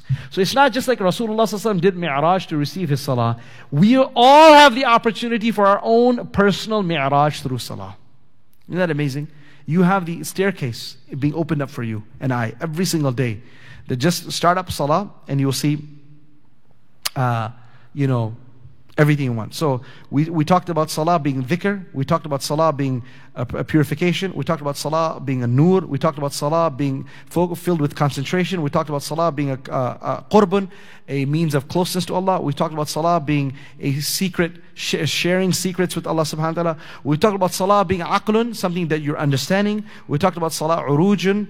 We talked about salah being a staircase to Allah subhanahu wa ta'ala, right, and to His pleasure. When Nabi ﷺ saw a person, a Bedouin, playing with his beard during salah, the Prophet ﷺ said, لو خشع قلب هذا لخشعت جوارحه. If there was khushu' in his heart, then there would be khushu' in his limbs. Meaning if there was concentration and devotion in his heart, then you would have been able to see it being displayed externally. The fact that a person is scratching and fixing his beard and fixing his topi and fixing his kurta and fixing this and that and etc., all these type of things is because, and that, by the way, some people go to Arabia and they go buy the ghutra and they go buy the shimal and rumal and stuff like that, that they sell there, the red and the white scarves. And then they think that now they get excited. Say, now I'm looking like this, so now I'm closer to Allah Azza wa Jal. So then what happens? They pray salah with it and they don't know how to wear it. So then every single second they're sitting there fixing it. And they see people on video doing it. I don't care which imam from where is doing that. That's not khushu'. Wallahi, it's not khushu'. This is not salah, that every single second you're fixing your, astaghfirullah al-azim, you're fixing your topi 1 second, you're fixing the rumal, you're putting it on this side. What is this, man? We're standing in front of a mirror before you go to a party or what? This is salah. You're not supposed to touch any of that. You're not supposed to be touch any of that. Nabi alayhi salam said that, a person, he said, a person who's fixing the place of sajda because there's too many pebbles. You know how hard it is to make sajda on pebbles? So sometimes, because that's how it was, there's no carpet like how we have here. Nabi alayhi wasalam, he said that if a person, and the gist of what he corrected a person who was asking, Ya Rasulullah, can we fix that? That if you do it more than once, or you do it excessively, you've destroyed your salah. You're not allowed to even unnecessarily fix the spot of sajda. Much less say, oh, I see a grain of some dirt here, let me pick this up and put it in my pocket. You can vacuum the masjid by all means, you're more than welcome, afterwards. But not during salah. During salah, we should not be working on any of on the area where we're making sajda, not fixing things, etc. So Nabi alayhi salam saying, if there's khushu in his heart, khushu would be externally as well. What a learning, a point for all of us to learn. And one of the Maulana Yusuf rahmatullah alayhi, Kandalwi rahmatullah alayhi, one of the elders who's written a great book called Hayatul Sahaba, the stories of Sahaba. So I've heard this story attributed to him, that one day he was sitting on the sufra, on the dastarkhan, on the table cloth, and he was eating, and there were brothers doing khidmah. It was like an ijtima'. So people were doing khidmah. Someone brought a plate of gravy, salan, gravy in a plate and placing it. If you ever go to the ijtima', the brothers are serving, they serve the food in the plates and serving to the people sitting on the ground. So as he was serving the plate of salan, of gravy, what happened? Some of it tipped over. It happens, right? Tip over. So subhanAllah, he told that person from whose hand some of that gravy tipped over, he said, please focus on improving the quality of your salah. Right? Meaning, if you performed proper salah with khushu every single day, you would know how to hold a plate. And you would know how to balance yourself. The fact that you can't balance yourself properly and you're falling like this and you can't keep a plate straight means you're fidgety, and if you stand 5 times a day for 20 minutes without moving, like a brick wall, you definitely know how to keep balance like this. So meaning, if salah comes right, then we'll know how to come on time, we'll know how to put our shoes in the shoe rack, we'll know how to stand straight, we'll know how to do everything with tarteeb, everything, our whole life will come right. If our salah is actually properly done. So when people say, oh, there's people who pray salah but they got all these mistakes, going back to what I said earlier, if you're doing salah for the sake of doing it, it's not based on true, strong iman. It's doing it because everyone else does it. It's what's normal, it's what's natural in your community. You're just going with the flow, then my beloved brothers, it's not going to happen. And I'm going to tell you, when we're talking about khushu over here, is that if a person does not do ta'deelul arkan, if a person does not do proper sajda and ruku', then there's a big chance that actually his salah is completely invalid. Meaning, there are many people, literally the salah is invalid because they do rolling stops. Right? When you do a rolling stop, you know what a rolling stop is, right? When you just stop a little bit and move on. So similarly, some people go into ruku' and then up, and then go into sajda and then up. They don't actually go do a full stop. That's invalid. You have to do, if you do it once, according to some opinions, you have to do sajda saw. Other opinions, you have to repeat the salah. But a person has to do every rukun, every posture of salah slowly, properly, in its correct time. A person cannot do rolling stops. So that means we have to slow the speed. So now what should we do? We need to learn how to slow our speed. So what do we got? You have to make a habit. How do we make a habit? That's why now let's choose a time of the day. Isha time is nice. Say after Isha, I'm going to pray my 2 rakat sunnah. Extra slow. Look at the time. 8:20, I'm starting. Okay. I'm going to pray. I'm going to make sure I'm going to pray these 2 rakat minimum like 5 minutes. Right? 8:27. 5 minutes. I make salam. I look at it. It's 8:24. All right. I'm going to pray another 2. Pray another 2. Because I ended it too early. Right? Make sure you time yourself. Do whatever you need to. Put a stopwatch. No problem. There's nothing wrong with that. Put a stopwatch on. Say, or a timer rather. Right? So that your person knows that until this alarm goes off, I'm going to be continuing my rak'ah. That's why performing long nafil salah is very beneficial to help build concentration. So to use this exercise every day. Start off with a 2 rak'ah nafil. And number 2, when it comes to fard, I told you when you're praying behind the imam, keep on reminding yourself in each posture, what am I doing right now? Like, get zone back in. Shaitan's going to pull you away. Get yourself back in to say, where am I? Where am I? Get yourself back in to say, okay, I'm in this posture. He'll divert your attention, come back. He'll divert your attention, come back. My beloved brothers and sisters, if our salah becomes proper, wallahi, our dunya is made, our qabr is made, our akhirah is made. Everything is made. We'll get rizq also, we'll get sustenance also, we'll get honor also, we'll get jobs also, we'll get a great spouse as well. Everything will happen if our salah was taken care of. This is when Nabi ﷺ said, "Man aqamaha faqad aqama ad-din, wa man hadamaha faqad hadama ad-din." Whoever establishes it has established deen. Whoever destroys the salah has destroyed the whole deen. And for men, that is why we should try our best to perform salah with jama'ah in the masjid. We talked about, mashallah, a lot about coming in the night, hours in the night. That's great as well. Anytime we can, try our best to perform in the masjid. And for those prayers that we can't, as we're at work or at home, for something during the day, etc., then try to perform in jama'ah at home. But my beloved elders and brothers, I'm saying this for myself and all of us. If we live under 10 minutes from the masjid, 7 minutes from the masjid, please try your best to pray all your salah that you're at home in the masjid. Leaving the jama'ah should be something that is an exception, not the norm. Not the norm. It's all about creating a culture. You just have to create a culture at your house that we have to come. That's it. And the day you and I make this decision, Allah will make it easy for us. But why will Allah force you to do it when you and I don't even want to do it? When was the last time we said, yes, I want to, but I'm feeling lazy? Okay, then Allah will make it easy for you. But if you and I don't even make an intention, so why? It's not Jummah yet. Why should I come? Right? If that's the culture outside, then of course we're not going to get the tawfiq to come. So please let us make this niyyah today, that we will try to pray as many salah as possible in the masjid. Say inshallah. Especially Fajr, Maghrib and Isha. And those that will not pray in the masjid will pray with jama'ah. And that we will try to pray 2 rakat salah slowly every single day. And we'll pray 2 rakat salatul haja for rizq if we have issues with the rizq or any other thing. And recite Surah Al-Waqi'ah as well for our rizq. And that we will not pray salah because of the sake of doing it, but we will realize who we are standing in front of. The court of Allah subhanahu wa ta'ala. Focus and concentrate and make the salah a means of the fulfillment of all my needs. When you stand up after salah to make dua, say, Ya Allah, if I'm not going to be able to get whatever I want right now through salah, how am I going to get saved from Jahannam through this? Ask yourself this. And ask Allah for the nur of iman, the nur of salah by which you and I will be able to differentiate right from wrong. May Allah subhanahu wa ta'ala accept from me if after spending 1 hour on this topic of salah, if Allah subhanahu wa ta'ala gives me and you and all of us the tawfiq to perform salah better, this was the most well spent hour of our life. Right? So I request your du'as, and I'm making dua for you also, that may Allah subhanahu wa ta'ala truly make us from amongst those who are steadfast in our salah and whose salahs are beautiful and are great.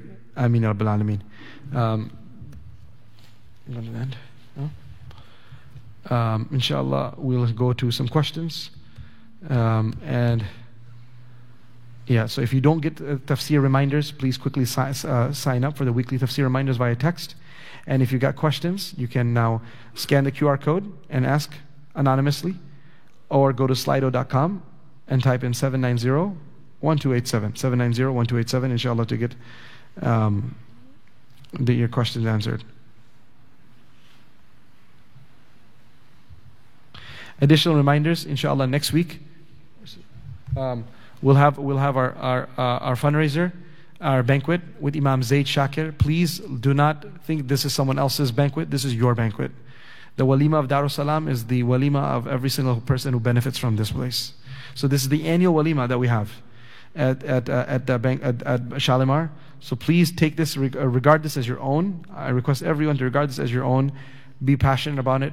Purchase your tickets, please, on your way out. There's some students possibly will be selling some tickets outside. So please purchase your ticket right now, sisters and brothers. You can purchase it on the kiosk. If you are listening online, you can go right now to our website and purchase it as well. Make niyyah of that $100 being a sadaqah. All right, make it sadaqah, niyyah of sadaqah. And like we talked about, supporting students of knowledge will give you, inshallah, a lot more sustenance. So when you're giving $100 to Darus Salam, you're in reality supporting, mashallah, over 450 students of knowledge from across the country that are studying here full time. So alhamdulillah, that's an amazing gift that Allah is giving you to be able to support them. And come at 5 p.m. And we're going to have tomorrow evening, Wednesday, after Salatul Isha, a volunteer meeting for all the brothers. So I request every one of you to please kindly attend. Again, take this ownership. Take it as your own. If you are a business owner or a professional who has a professional office, we request you to please consider becoming a sponsor for this event and invite your business partners and contacts to become a sponsor. Make niyyah of sadaqah, number one, and number two, to show your support for this type of gathering, and not this type of gathering, rather support for Dar es-Salaam's activities. So we're looking for sponsors. You can reach out, email us, meet one of our volunteers here while you're drinking your tea, and learn how you can become a sponsor for this event. And then, alhamdulillah, our Tafheem classes, mashallah, began last week. Great response, great feedback, great attendance. Alhamdulillah, I'm very happy. May Allah continue to give istiqamah to all those who signed up. You can still sign up. It's offered online and on site, both for brothers and sisters, high school students, college students, working professionals. It's a great program. It's a Saturday and Sunday. You can choose whichever track you want from 10 a.m. till Dhuhr. Classes are recorded in case you miss any of them. Fiqh of marriage and divorce, the very important class. I don't have words to explain how important it is. Fard, really, you have to learn how to save our marriages and what it means the rights of the husband are, what it means the rights of wife. People don't know any of this stuff, and they're running their marriages right into destruction. So get your sons and daughters to take these classes. Yourself, please take these classes, even if you've been married for many years. SubhanAllah, how many wives are oppressing their husbands who've been married for 30 years? How many husbands are oppressing their wives who've been married for 30 years? Why continue down that path? Right? So don't think if you're married that you don't need to take this course. And then we have a tajweed class, 4 rightly guided khalifas. And then on Saturday is a fiqh of halal and haram, misunderstood verses. This is a very interesting class. All those verses of the Quran that non-Muslims quote and take out of context, or Muslims get confused about. Say the ayats of jihad, ayats of slavery, etc., etc. Those are the ayats that are, mashallah, are explained. And that's a beautiful course. And then the heroes of Islam. That is taking place also. Okay, so let's take some questions, inshallah. Can I make dua while making wudu? Where I make wudu is part of the bathroom. Well, in that case, then you can make dua from your heart. You don't have to use your tongue to make dua. How to perform salah while traveling in an airplane. Previously, on short flight, on international flights or short flights too, we would have a much more leeway and going to the back alleyway or what do we call that, the gallery area, and to pray. But now it depends, the people sometimes, many of the domestic flights, first of all, there's absolutely no space, probably in all domestic flights. And the international flights, many of them don't allow, some of them do allow, it just depends. So in this case, you would pray on your seat in whichever direction the plane is going, and then afterwards, you can repeat your salah once you arrive at your destination. Repeat it, obviously facing the qibla properly also, and making sure, why are we repeating it? Because not only you don't have the direction of the qibla, additionally you're sitting down when qiyam is fard. So that's why we'd repeat it after we arrive. How do we seek forgiveness for missing salah? All right, so the way we do that is istighfar. Look at the cards we gave. All of you got cards in your hands? Yes? No? Look at that. That's an istighfar card. This is such an amazing thing, man. It's such an amazing resource. Seriously. Look at the back of that card. Use that QR code. Allahu Akbar. It's so amazing. All the virtues of istighfar, the 10 different ways of doing istighfar, how to manage your time to increase dhikr is all mentioned on there. Right? So it's an amazing resource in one place on our website. Okay, can you pass the cards to these brothers here? Maybe they didn't get them over here. Right? So just pass them around we have extra, obviously, so give it to people who didn't get, they can carry it and get more. So I want you to take this home and mark it, right? Did any of you bring it back completed? Can I see any show of hands? Did anyone bring it back completed this week? Anyone here? Any individual brought the card completed? No? Nobody? Okay, may have a different answer next week, huh? I tell you, 100 istighfar takes you 1 minute. 100, right? And so, inshallah, if that card stands for 5,000. So here, this side, give the cards over here. So that's why, inshallah, if you just work with your family and friends, and make niyyah that, inshallah, you're going to do at least 5,000 next week. Say, inshallah, right? And then if you're not here next week for some reason, you can go to the QR code and upload it. All of you are listening online, please make niyyah of doing a lot of istighfar and posting it upline, inshallah, tabarak wa ta'ala. Okay, does Darul Islam have a matrimonial service? No, it doesn't, but participating in tafsir might help on site. You might see someone, mashallah, sisters see sisters, obviously brothers see brothers, not the other way around. But alhamdulillah, you see someone say, mashallah, this would be a great guy for my sister. Or this would be a great, a great person for my brother. But inshallah, later on, hopefully, if Allah wills, we're doing a lot of things. We hope one day we can do that as well. And so, seeking for how to not miss prayers at work. The way you have to do it is just like you don't miss your flight. You have if you have fikr for it, you won't miss it. If you have fikr, worry about it. Right? So that's why you have to put alarms, and you have to tell those around you, if there's Muslim co-workers or even non-Muslim co-workers who care about you, say, hey, can you just touch base with me at 3 o'clock? I got to take care of some things every day. And so, just touch base with me. Figure out a way. And of course, alarm on your phone. That would help. Okay. How to maintain concentration in prayer when Imam is leading the prayer, reads a longer surah. My mind always begins to drift. So what you got to think is you got to focus on what is being recited and think that these are the words of Allah. I don't understand it, but it doesn't make a difference. These are the words of Allah. Right? Let me listen to it. People listen to music that's composed by so-and-so. They listen to these other things, the lyrics of so-and-so. These are the words of Allah subhanahu wa ta'ala. Allah Azza wa Jalla is spoken word. What else? This is beautiful.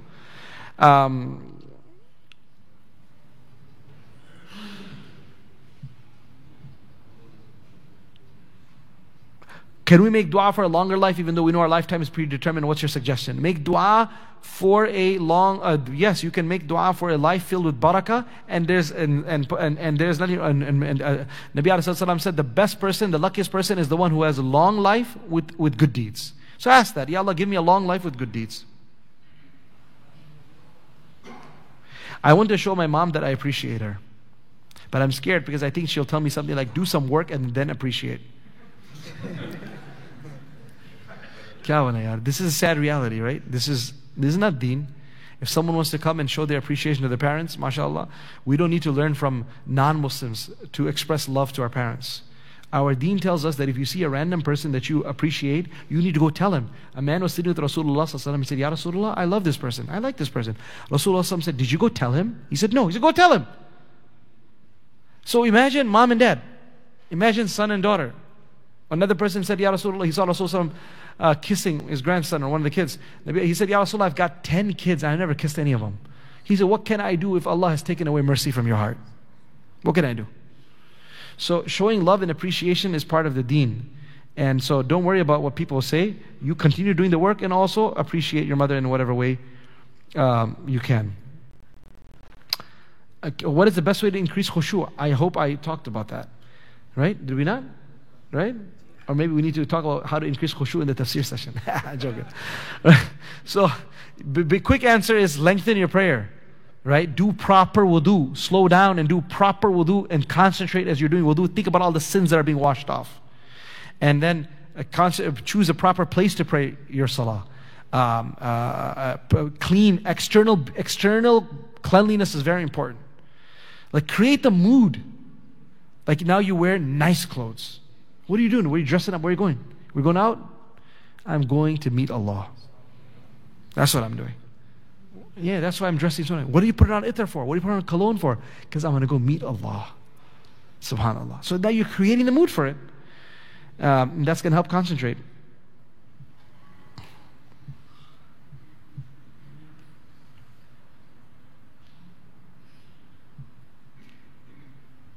Can do our salah become a means of our major sins to be forgiven?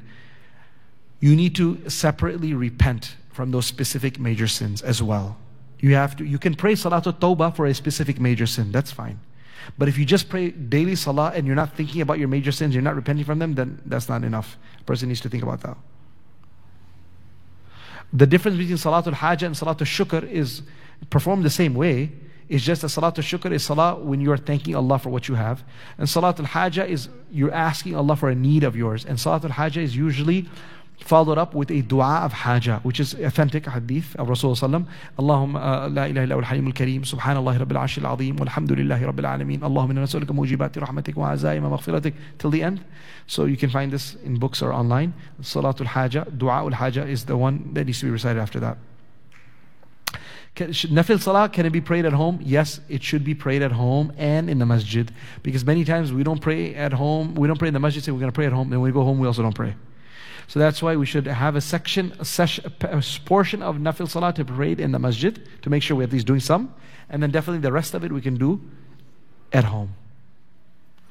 What does a person of taqwa look like? Or what characteristics do they have?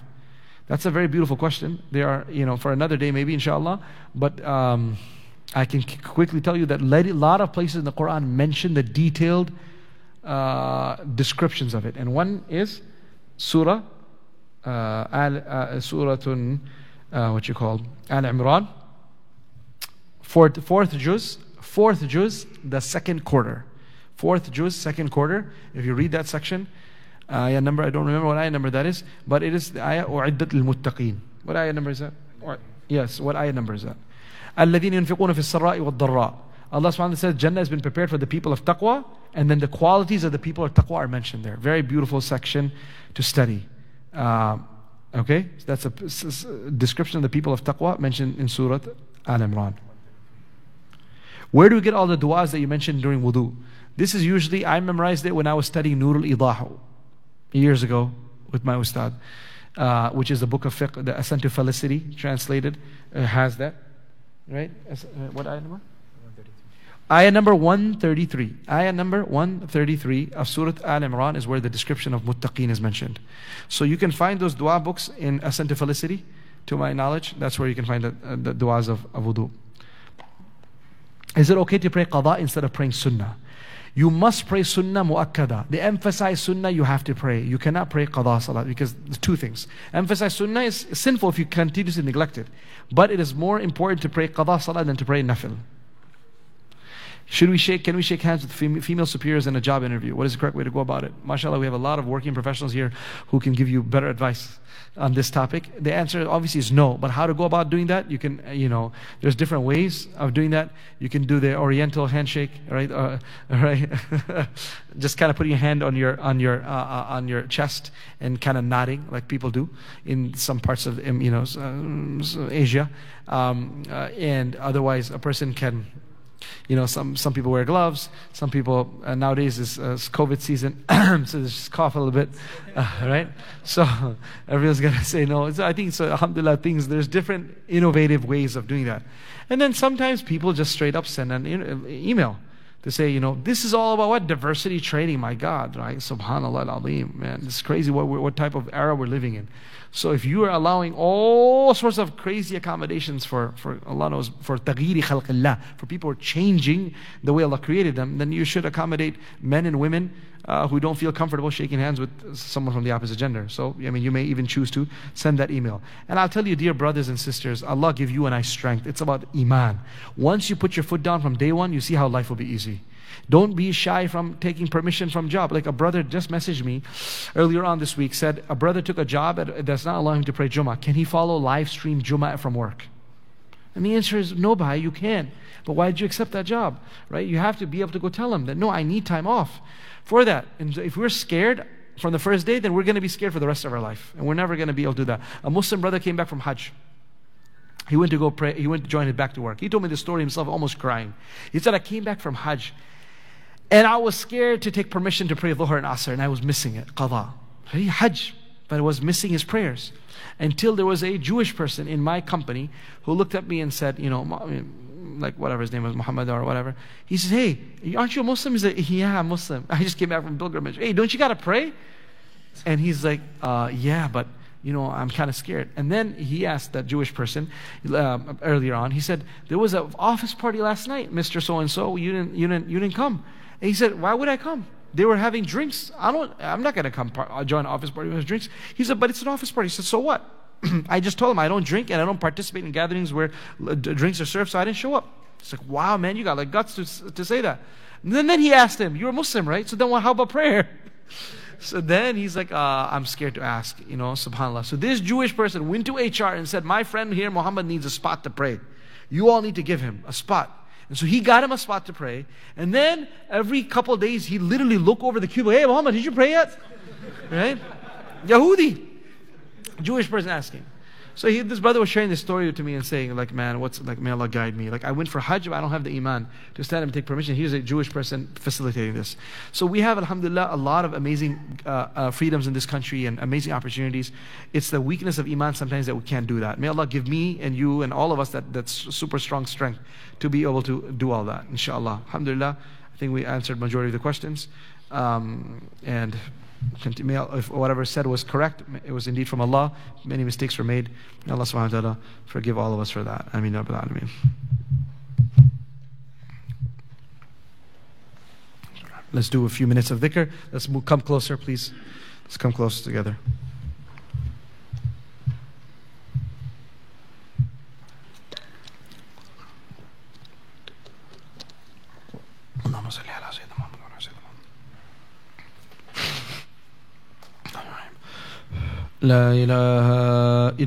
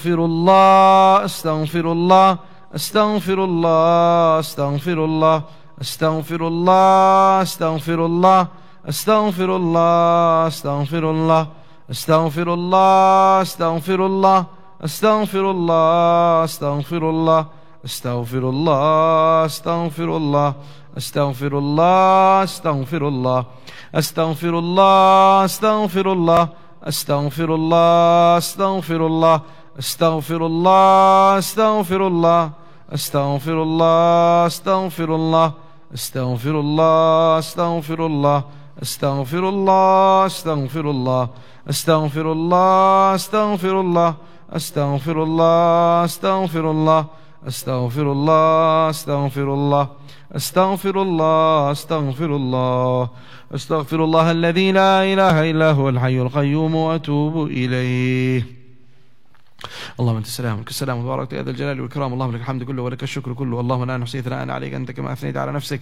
اللهم يا حي يا قيوم يا أحد الصمد الذي لم يلد ولم يولد ولم يكن له كفوا أحد. ظلمنا أنفسنا وإن لم تغفر لنا وترحمنا لنكونن من الخاسرين. اللهم يا حي يا قيوم اللهم صل على سيدنا محمد صلاة تنجينا بها من جميع الأحوال والآفات وتقضي لنا بها جميع الحاجات وتطهرنا بها من جميع السيئات وترفعنا بها عندك على درجات وتبلغنا بها أقصى الغايات من جميع الخيرات في الحياة بعد الممات إنك على كل شيء قدير. Oh Allah, O merciful Allah, we ask you to forgive our major and minor sins. Oh Allah, those that are committed by day, those that are committed by night, those that are done individually, those that are done collectively, those that have been done once and those that have been done repeatedly, those that we have repented from before and those that we have never repented from before, those that we have done knowing it's a sin and those that we have done unknowingly that it was a sin. Oh Allah, we ask you to grant us all a strong resolve to leave all of these disobediences, acts of disobedience. Oh Allah, we ask you to grant us all a firm resolve. Ya Allah, grant us tawfiq, grant us strength. Ya Allah, grant us strength to be able to give up sin. Oh Allah, we ask you to grant us the tawfiq to do what is pleasing to you, Ya Allah. Grant us the ability to remain steadfast in our performing of our salah, steadfast in our daily dhikr, steadfast in our daily visits to the masjid, steadfast in our weekly or in regular attendance in gatherings of knowledge and dhikr. Oh Allah, there's so many brothers who used to come and sisters used to come but who are no longer able to make it or are no longer here. Oh Allah, we ask you, Ya Allah, you are well aware of each and every one of them. We do not know who they are. We've forgotten who they are. We haven't seen them. Oh Allah, but you're well aware of each one of them and their various situations. We ask you, Allah, to please remove all the obstacles that they're facing in their lives. Oh Allah, there's so many who message, who say they would like to come, want to come. Last minute, every single week, things that come about and they are not able to make it. Oh Allah, we beg you to please do not deprive them. Please do not deprive them. Please do not deprive them. These are sincere brothers and sisters who want to come towards you, who want to change their lives, who are going through a lot of spiritual difficulties. Oh Allah, and who need, Ya Allah, gatherings of knowledge and dhikr, who need your attention and your rahmah that descends in such gatherings. Oh Allah, please allow these brothers and sisters who are receiving the notifications, who are receiving the invitations and who are wanting to come but are not able to make it, Ya Allah, bring every one of them, grab them by the forelock and bring them, Ya Allah. Oh Allah, those who are able to make it, oh Allah, grant them istiqamah, and those who attended today and attended and who attend in the past and who will attend in the future, and oh Allah, make it easy for every single one of us to immediately put things into practice, Ya Allah. Allow our lives to become changed, allow our lives to change, allow our lives to change, allow our life of sin to be replaced with a life of obedience and good deeds, Ya Allah. Fill our hearts with the nur of Iman, the nur of Quran, the nur of Salah. Oh Allah, grant us the ability to concentrate in our Salah. Grant us the muhabba of yours during is in and outside of Salah. Allow us to lead a life of obedience in and outside of Salah. Oh Allah, grant all of us shifa and cure from any spiritual illnesses, physical illnesses, mental and emotional illnesses. Oh Allah, financial difficulties. Oh Allah, grant shifa and make it easy for any and all brothers and sisters across the ummah, especially those who have contacted us, who have asked us for help, who are expecting us to help them. Oh Allah, we ask you to grant them all ease in their difficulties, ease in their difficulties, ease in their difficulties. Grant shifa and health to all those who are sick, Ya Allah, both physical and spiritually sick, Ya Allah. Oh Allah, we ask you about barakah in our ilm, barakah in our amal, barakah in our actions, barakah in our knowledge, barakah in our wealth, barakah in our time, barakah in our children. Oh Allah, whatever we put our hands in, put barakah in it, Ya Allah. Oh Allah, we ask you to allow all of our upcoming events, Ya Allah, to become extremely successful, extremely beneficial, and oh Allah, and allow them to become a huge mercy to the ummah. Oh Allah, whatever permissible desires and needs any one of us have, and whatever issues any one of us are sitting with as today, oh Allah, we ask you through the barakah of tonight's gathering that you remove all of our worries. Oh Allah, make our life easy, Ya Allah, make it easy in this world and the qabr and the akhirah, Ya Allah. Oh Allah, we ask you to grant our parents, our teachers, the best of both worlds. We come pleased with them, Ya Allah. Subhana rabbika rabbil izzati amma yasifun wa salamun al mursaleen walhamdulillahi rabbil alameen. Ameen, ameen, ameen. Jazakumullahu khaira. And enjoy the tea and make dua for those brothers who have prepared it. Assalamu alaikum wa rahmatullahi wa barakatuh.